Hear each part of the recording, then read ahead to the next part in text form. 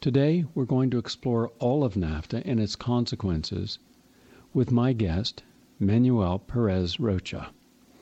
He helps to coordinate the Networking for Justice on Global Investment project at the Institute for Policy Research, which is an independent think tank for progressive policymaking in Washington, D.C. Prior to that, he directed the Institute's NAFTA Plus and the SPP Advocacy Project as part of the Global Economy Project. He is a Mexican national who has had tri-national efforts to promote just and sustainable alternative approaches to North American economic integration for more than a decade. And prior to moving to Washington, Manuel worked for many years with the Mexican Action Network on Free Trade and continues to serve on its executive committee. He is a consultant to Oxfam International on trade issues in Central America, Mexico, and the Caribbean region. And he studied international relations at the National Autonomous University of Mexico, and he holds an advanced degree in development studies from the Institute for Social Studies at The Hague in the Netherlands. His website is ips-dc.org. Nice to have you with us today, Manuel. Hello, Gary. Let's begin by giving us an uninterrupted overview of what you see the strengths and weaknesses of NAFTA being from what they originally promised under the Clinton administration and the Secretary of Treasury, and what the American workers and the unions were promised, and then give us that same perspective from the Mexican perspective, and then tell us what we gained or lost because of the promises honored or the people betrayed. Thank you, Gary, and thank you to everyone who's listening. I think NAFTA, of course, it's a very complex agreement. It has several chapters, more than a dozen.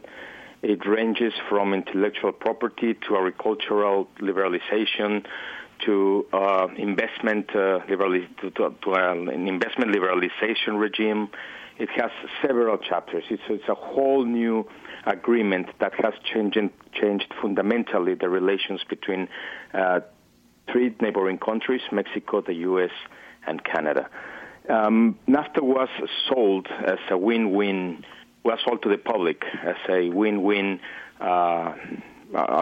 offer. We were told by Presidents Clinton then and Salinas in Mexico that our people would improve their living standards and that we would become the most competitive region in the world. What in fact happened is that since NAFTA, and as you have mentioned about salaries, the breach of the salaries started to increase.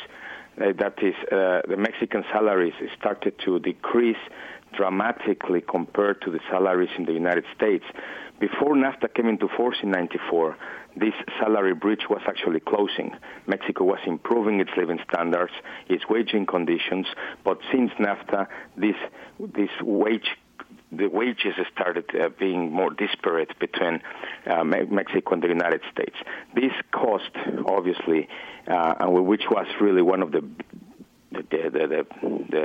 most important things for the negotiators of NAFTA, to the ability for big corporations to move their plants from mainly the manufacturing plants and most specifically the automobile sector from the old, what is now called the rust areas of the United States into Mexico.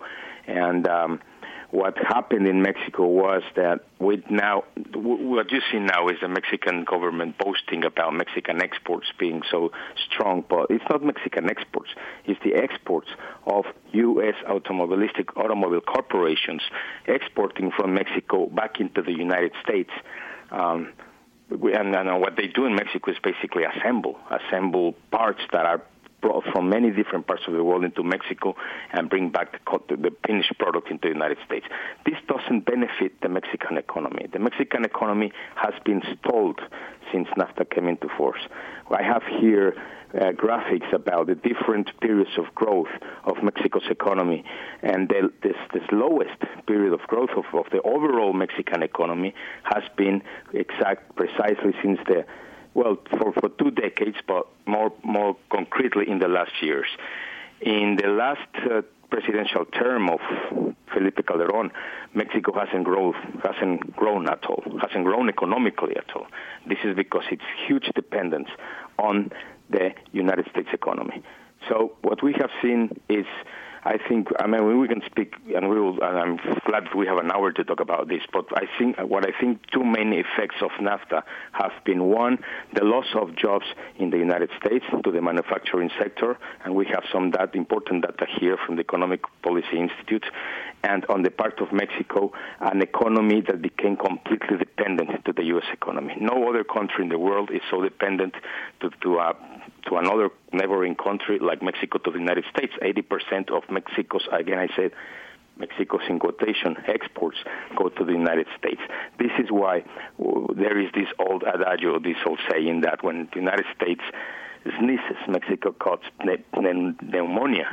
And this is what happened with the crisis in the economic crisis a couple of years ago. That Mexico was the country in Latin America that suffered the most because of this United States generated economic crisis.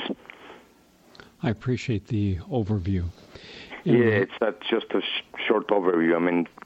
There's so much to say about NAFTA. In particular, the people of Mexico have been badly affected by NAFTA.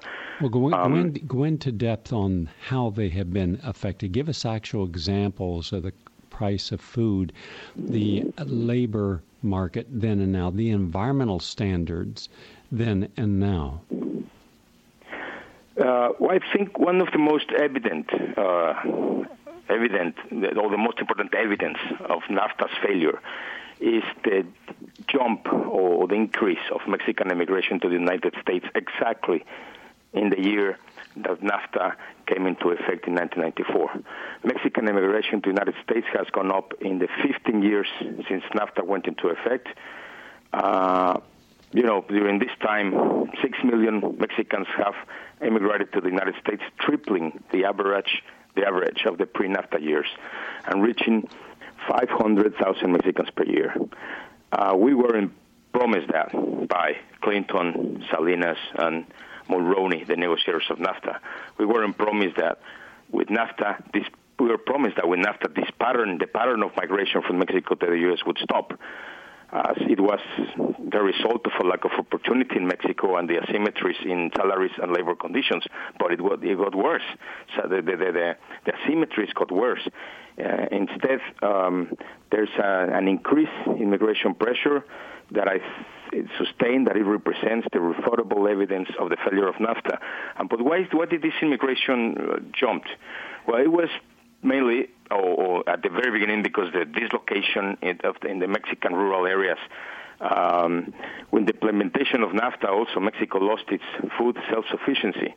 Mexico now imports 42% of the food it consumes, which represents billions, and in Mexico has an agricultural trade deficit.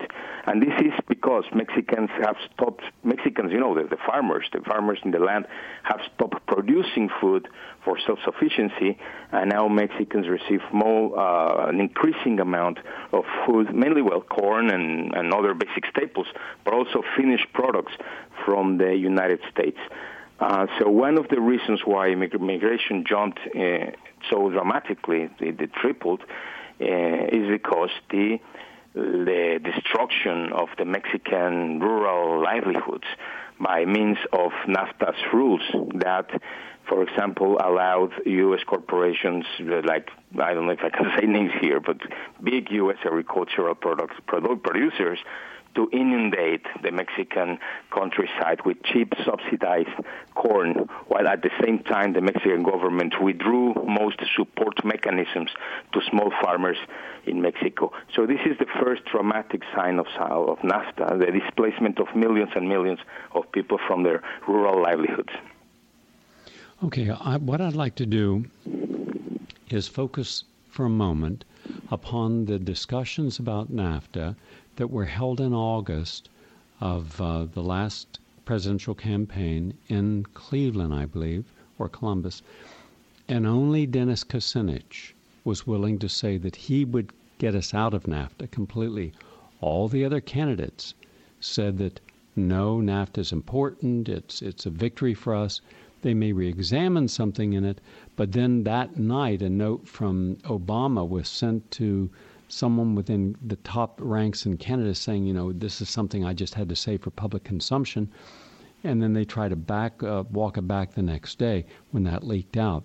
But only one politician had the courage to say, we don't need this. It's bad for Mexico and bad for America. Talk for a few moments, please, about the politics of maintaining a good image on a very flawed and toxic treaty. Well, there's lots to say about this. I mean, we just had here in Washington last Monday a North American summit. That is the summit between President Obama, President Calderon, and Prime Minister Harper. It was a very silent summit compared to prior summits in which you might remember President Bush held these Three Amigos summits in which they put sombreros on and everything and heralded a new era of greater North American integration, which of course had a big reaction both from the right and the left in Mexico, Canada, and the U.S. I don't know if the people remember the Security Prosperity Partnership that Bush led, and that was criticized in the United States mainly by the right, saying that this would lead to greater North American integration a la European Union style, and the United States would open up its borders to Mexicans and terrorists from Canada, which of course was folly because as other organizations from the progressive side analyzed, this deeper North American integration would be mostly to facilitate greater deregulation for big business on one side, and greater an enhanced facilitation for the militarization of Mexico and Canada, and in order to extend the United States security perimeter to its two big neighbors. This Security and Prosperity Partnership was debunked, I think Obama very strategically decided to put it under the carpet. However, the very, very same initiatives are ongoing. I mean, the real initiatives under the euphemisms of prosperity and the euphemism of security, which is nothing but increase the regulation for big business on one hand and increase militarization, are ongoing. We see that the United States is still pouring millions of dollars to aid this failed drug on wars in Mexico, as well as pushing for the Beyond Borders initiative in Canada, by which Canada grants a lot of airspace to U.S. military, and on the other hand, as I mentioned, greater convergence, as they call it, which is on the regulation of several things to advance in the facilitating cross-border business. So this summit last Monday went very quiet because I believe that the strategy of Obama has been to depoliticize discussions around North America and do things more expeditiously. We have in our webpage at the IPA, at the Institute for Policy Studies, one press advisory which is called Obama North America Counterparts. Keep it low profile at today's Three Amigos Summit. That was on April 2nd. And in this press advisory, we recall, for example, how during his presidential campaign, and even after Obama won the elections, he still had in his webpage a promise that he made during the campaign trail in February 2008, that his meetings with the leaders of Mexico and Canada, and I quote, unlike similar summits under President Bush, would be transparent and would involve citizens, labor, the private sector, and non-governmental organizations in setting the agenda and making progress. However, as we say in this advisory, not even the agenda of this summit was made public. This summit went largely unnoticed, and it would seem that it was an irrelevant summit. That they were just like big having a fraternal summit, mainly because Calderon will leave office soon and Obama will go into elections. But in the end, it was more than just a summit of these three presidents. There was a joint statement just released from the NAFTA Commission meeting in which, the ministers of trade met. This is Ambassador Ron Kirk for the U.S., the Honorable Edward Fast for Canada, the Minister of International Trade of Canada, and Bruno Ferrari of Mexico, the Secretary of the Economy, who says, and I'm reading here, that they're pleased to release the following joint statement, which outlines the overall results of the April 3rd meeting of the NAFTA Free Trade Commission. And in this statement, they say, this looks like a copy of prior statements of previous years, which make me think that nothing really has changed during the change of government. It says how the governments congratulate each other for the rapid increase of trade and investment among the three countries. No, they say that from 1993 to 2011, trade among the NAFTA countries has more than tripled from $288 billion to $1 trillion. And then they speak about the increase of investment. But this is the only figure, the only indicator they can bring about the success of NAFTA. But this is just a quantitative indicator. There aren't at all any studies, anything about the qualitative or about qualitative indicators of who has been affected by NAFTA or who has won by NAFTA, which is the basic and most important question.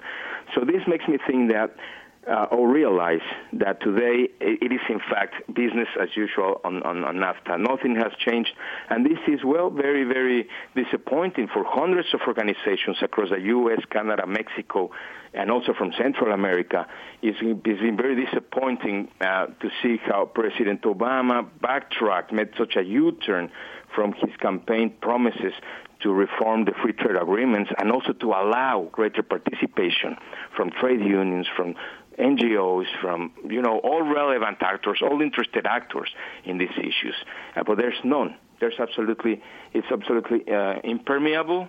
Anything that has to do with NAFTA has become absolutely hushed, and it's only behind doors that ministers continue planning the regulation. In the statement here that I'm reading, there is a statement, a declaration that says that how the governments will continue promoting the elimination of rules of origin. It says here, we are pleased to note that the Working Group of Rules of Origin has reached agreement on a fourth set of changes to the NAFTA rules of origin. So, in fact, they're changing NAFTA, but they continue changing NAFTA, and they've been doing it since it was implemented in 1994, but just with respect to what benefits big business. Okay. You're listening to Manuel Perez-Rocha. He is talking about NAFTA. You're listening to the Progressive Commentary Hour. This is an hour devoted to a single topic. And I'm going to, Manuel, I'm going to give my perspective on this now.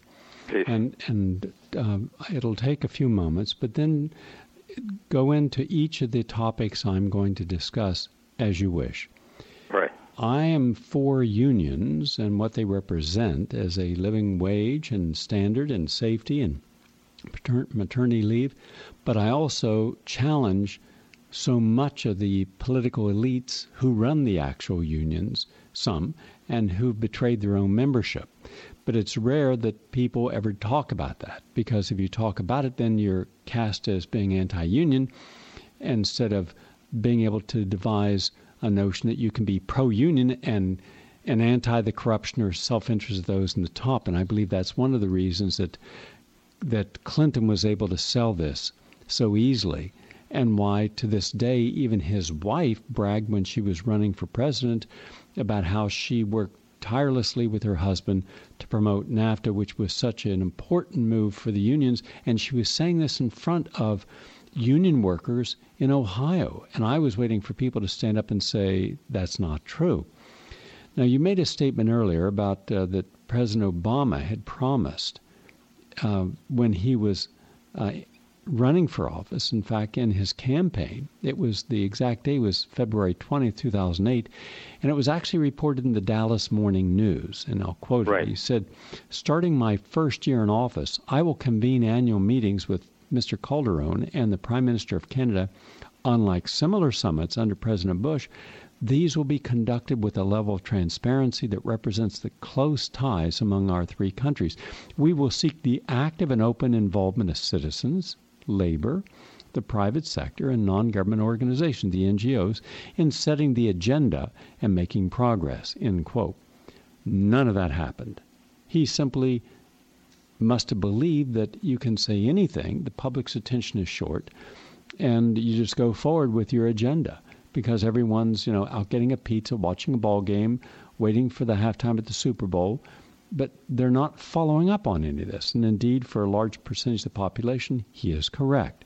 I can't speak for those individuals who are lied to repeatedly under corrupt regimes in Mexico, but I know that when we're lied to, and we've only had corrupt regimes in the United States, we have never had a real populist regime, not since the 1930s, that we simply, some will complain, but then it's almost to me, I watch this, first everyone's kind of shocked when they realize something's wrong, like their rights have been invaded in some way or limited, like TSA in airports. The first time you have to go through a personal pat down, and you feel powerless, and then in a point of time, you're taken aside and you're questioned. You had $800. Where did you get that cash? Can you prove that you have that cash?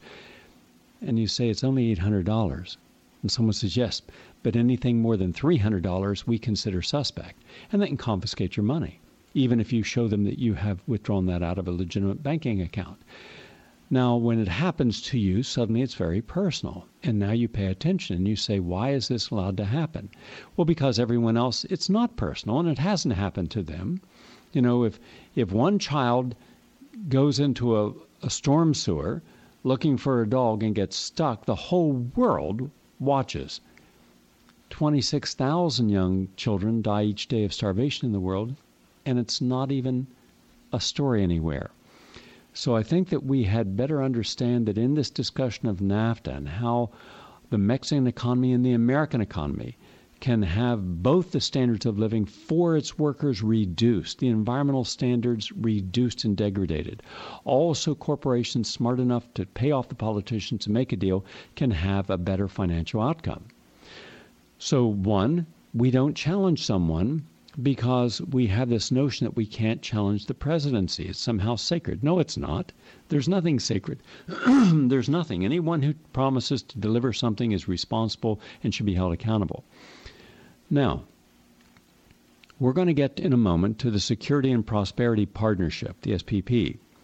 True, trade did increase under NAFTA. The total value of the trade between the three countries, Canada, the United States, and Mexico, has more than doubled in 10 years from $306 billion a year to $621 billion a year. And true, U.S. exports to Mexico and Canada increased under NAFTA from $142 billion to $263 billion a year. However, NAFTA was sold to the U.S. audience as a job booster. Just the opposite. It has lost jobs here. NAFTA was never about trade competition between nations. It was about wage competition between corporations and workers. Now, there are various points about NAFTA and the promises made and its consequences. The Office of the U.S. Trade Representative, the trade negotiating arm of the White House, is reporting that NAFTA, as you mentioned, is a success, saying it resulted in the creation of 900,000 U.S. jobs in the export sector. But that's like counting only deposits and never withdrawals from your checking account. And that is simply wrong because we have to look at U.S. exports to Mexico increase, but imports increased even more. Every dollar spent on goods made in Mexico is a dollar that it did not employ a U.S. worker to make the same item. That means trade deficits, means job losses. Hardest hit were textiles and electronics. And if you've ever driven across the small towns of America where I am now and every day filming, these are where the individual plant closing devastated whole communities, where one plant that might have been there making tiles for 80 years and employed 400 people, and there were 2,000 people by extended families in that community. A dollar was passed around up to 75 times. So the person that got their pay then paid their dry cleaning or went to the movie or went to the restaurant. And the person in the restaurant took that dollar and then went out and bought some food at the local market. And the person in the market took that, and that's how the money trades. Now you go into these communities and they're ghost towns. They're just, as you said, rust belts, but they're tiny little rust belts as well, where there was no major factory, but smaller factories also. So increase in U.S. exports to Mexico has been agriculture products, which has severely displaced Mexican farmers, many of whom had to leave their homes to seek work or in other places or travel to the U.S. Legally or illegally in search of work. And NAFTA backers said the treaty would slow immigration to the U.S. because the prosperity that would come to Mexico. In fact, there's been a dramatic increase in the number of migrants in the U.S. in the last decade, despite increasing border control measures. Now, according to a recently published study by the Carnegie Foundation, Mexico added 500,000 manufacturing jobs since NAFTA went into effect. That's good. Well, no, because it lost 1.3 million agricultural jobs. Local farmers were priced out of the market by food imported tariff-free. Many Mexican farmers simply abandoned their land and headed north. By the way, this also happened in Jamaica, where it was very food self-sufficient. People were poor, but they weren't hungry. Until under the same Bill Clinton and the same Al Gore, who, by the way, founded Current TV, Al Gore did, and I feel that he did a really first-class job of producing some outstanding documentaries on a Vanguard series. But now it's all politics, left politics all the time.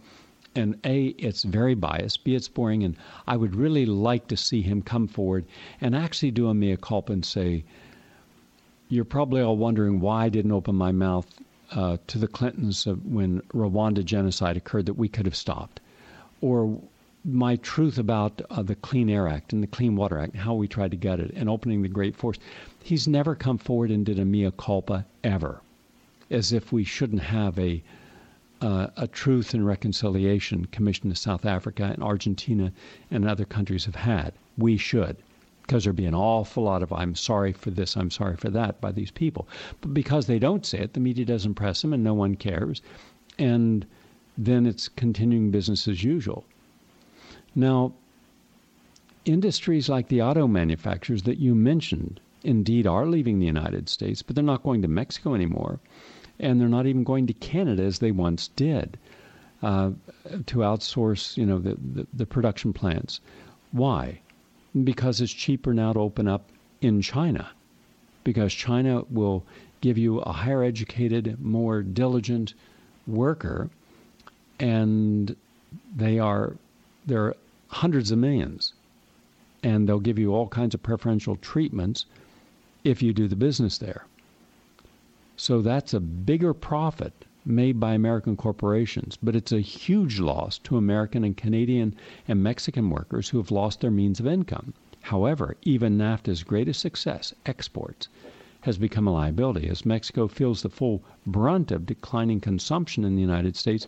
The auto industry, for example, which has flourished under NAFTA, has ground to a virtual standstill. Overall, Mexican auto exports fell by 50% in the first 2 months of this year compared to 2008, and production dropped 45%. And then you have domestic industries, which were dismantled as multinationals imported parts from their own suppliers. And global giants spent billions of dollars turning Guadalajara into a manufacturing hub for the information technology industry, and the industry boomed, spurred by cheap labor and the sense that NAFTA guaranteed investor-friendly policies. Today, the city is ringed with low-slung factories that churn out everything from BlackBerries to digital tape storage libraries for Sun Microsystems. But investors came because the city was already a center for technology. IBM, Hewlett-Packard, and others had come in the 1960s and 70s when Mexico's market was closed. After NAFTA, the new factories importing parts from their global suppliers, wiping out local companies that had sold printed circuit boards or assembled computers under tariff protection. Things grew worse when the tech bubble burst and the American economy cooled and the companies moved to China or India, where they could pay even lower wages. And once China entered the World Trade Organization, again, we can thank both Bush and Clinton for that. Mexico lost much of the edge in exporting to the United States that NAFTA had given it. And the peso has rapidly been driven down. Direct foreign investment has fallen dramatically. And under NAFTA, the Mexican government is severely restricted in its authority to use capital controls, a policy tool many other governments are using to manage hot money flows. In the first 3 quarters of 2010, $27 billion of portfolio investment poured into Mexico. That's up from $7.9 billion during the same period in 2009. This so-called hot money flow is 5 times more than what Mexico received in net foreign direct investment. And there's a new phenomenon that's grown up under NAFTA, high productivity poverty. And high productivity poverty is something you never hear discussed in the United States. It means low wages, means low purchasing power. It's not a successful strategy for globalization. And NAFTA, through the expansion of the SPP, which you're going to talk about in a moment, has meant the escalation of the U.S.-led militarization in Mexico. And that is really bad. I'd also like for you to talk about the war on drugs. I believe that we should legalize all drugs and provide a very strong preventive program to let people know what drugs will do, but also ask a basic question. Why are senior citizens, everywhere I'm going now, I'm finding senior citizens taking drugs or alcohol, which is a drug. Why? I'm finding young people taking drugs. Is it just the kick because they're peer pressure? Everyone's doing it. Why are so many people taking drugs? Shouldn't we have a discussion about this? Because if we're not honest about the cause of a problem, how can we ever be diligent in solving it? We simply deny it. We'd like to think that the only people taking drugs are a couple of Caucasians in the suburbs and who are bored, and those who make a livelihood of them in the ghettos. Both of these are racially stereotypical arguments and drivel from both the corporatist left and the corporatist right and the religious fanatics on both sides. So nothing helps us. And yet look at what Mexico and the drug cartel has meant when there's a death dance between the two of them. Look at the innocents. You should be able to give us a good insight on that. But part of this comes from NAFTA. And now they are legitimizing giving billions of dollars, not millions, over $4 billion, to fight the drugs on the drug war there. But we also know that there's corruption at every level of Mexican society, in the military, in the national police, and in the presidential regime. So how likely is it any of that money will be well spent? And why can't we learn a lesson that what you're going to ban, you're only going to spread and create an enormous market for? In 2009, critics felt NAFTA was as a cause of the swine flu spread. In recent reports showing the relationship between NAFTA and the obesity epidemic in Mexico. So those are just some additional thoughts I had. Please take any of those and expand your insights with us. Thank you. Well, thank you, Gary. And these are many, many thoughts, and there are lots of organizations working on many of these issues. I would say that unfortunately, several organizations in the U.S. in particular are working on several of these issues, but separately, not in a joint, concerted effort that might have been more possible and more visible before. No, starting with the unions, for example, they continue fighting for labor provisions in free trade agreements, fighting the implementation of the Colombia Free Trade Agreement because of the lack of advance in the plan to guarantee labor rights. Other organizations are working on, like this wonderful study about the growth of obesity in Mexico, but they're working specifically on the impacts of agricultural dumping, as well as the expansion of U.S. supermarkets in Mexico. But what I'm worried about, and this is what you started talking about, why has the President Obama has been able to get away with it, to get away with this U-turn, with this non-compliance with his own promises? And I fear that this is the reason, that he doesn't feel a real pressure from below. Why would he comply with something that would put him in terrible problems and at great peril with the big business people that are over him, pushing him to continue the regulating and signing all the free trade agreements like the Trans-Pacific Partnership?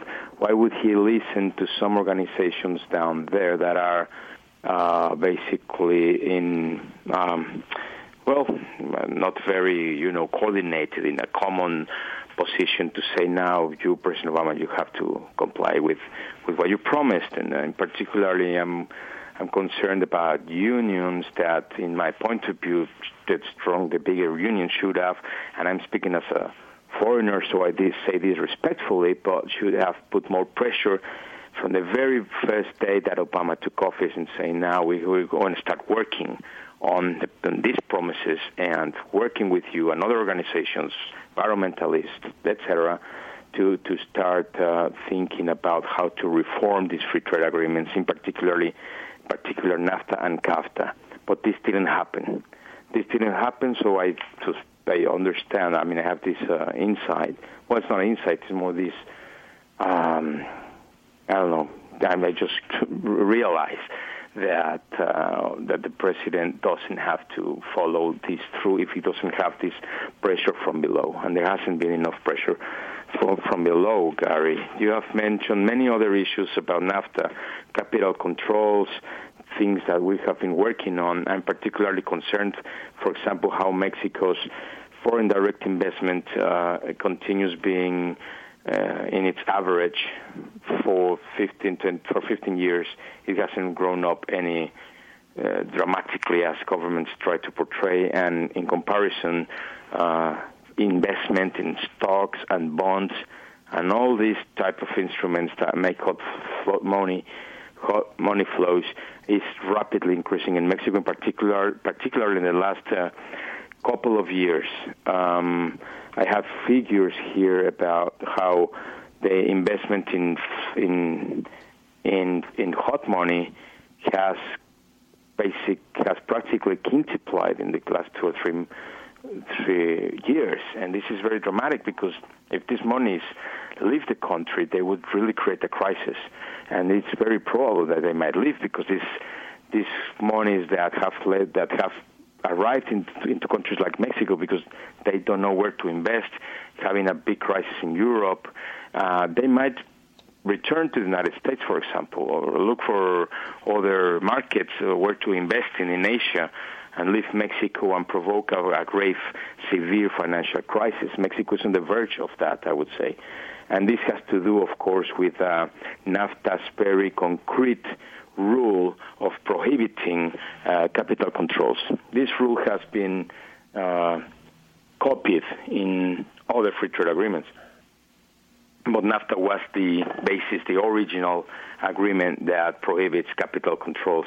There are countries like Brazil, Argentina, Thailand, many that have used capital controls to stem the flow of hot money and stem hot bubbles and protect their economies.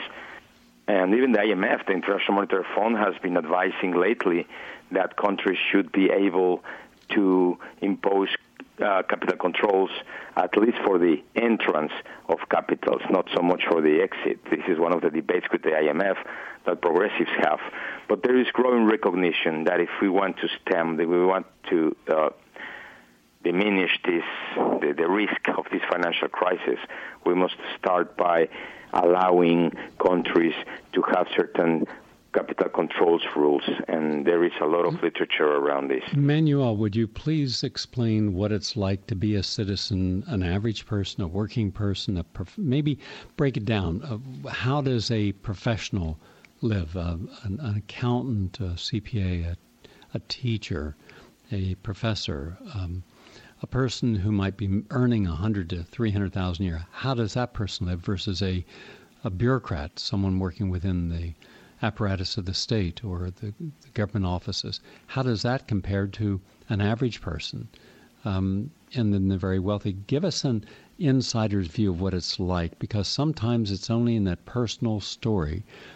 And that's why I'm on the road, because you can go up on Google and Google senior citizens, and you can watch them on television. The ones you see on television are only depicted as if they have a physical problem by taking some medication or device that they're made. Their life is made better by taking their hemorrhoidal cream or their anti-arthritic cream, or they have some medical alert device. But it doesn't show you what I'm saying. And there's no way to know this until you are actually sitting across from someone who's eating cat food because it's cheaper than human tuna, but it's not food grade. And someone who has sold all their possessions, sold a wedding ring, and can't apply for Social Security because they're too young and their jobs were gone.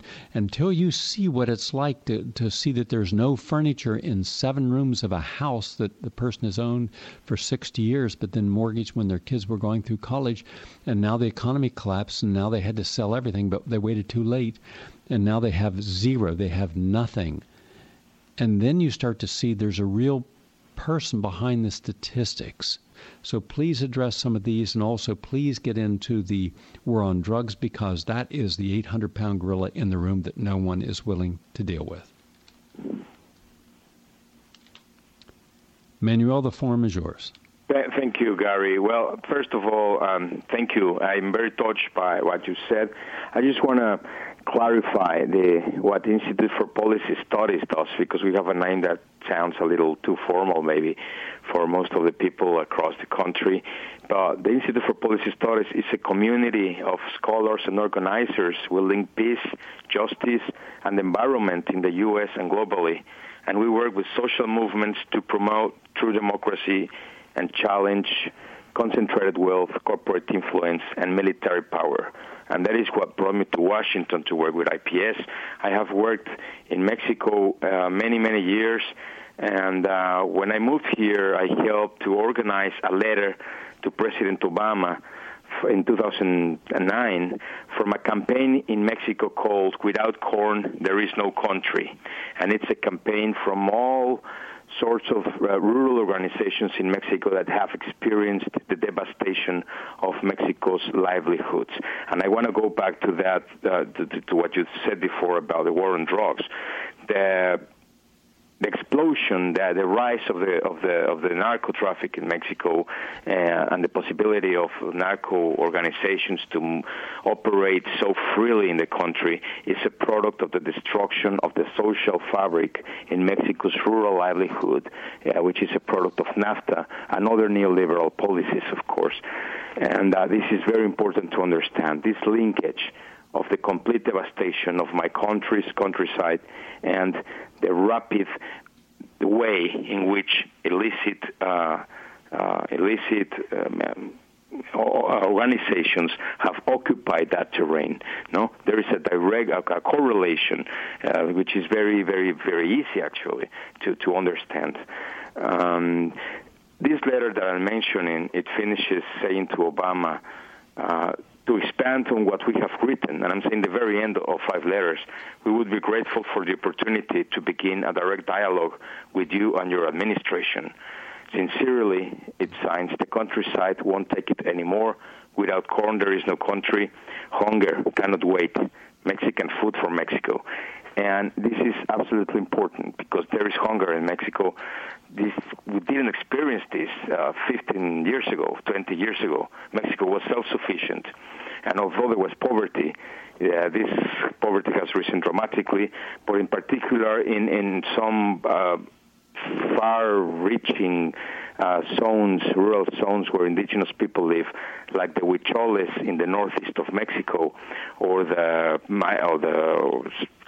indigenous communities in Oaxaca, where children are malnourished, they have anemia, and lately, in the last years also, in the last couple of years, there are manifestations of people dying of hunger because nourishing food cannot get there because the whole system has changed to a system where big chain supermarkets, I'm going to mention Walmart basically, have occupied or have moved into Mexico and created this new way of food distribution, which is based on people needing to move to bigger cities in order to be closer to where food is, because food in the countryside is completely scant.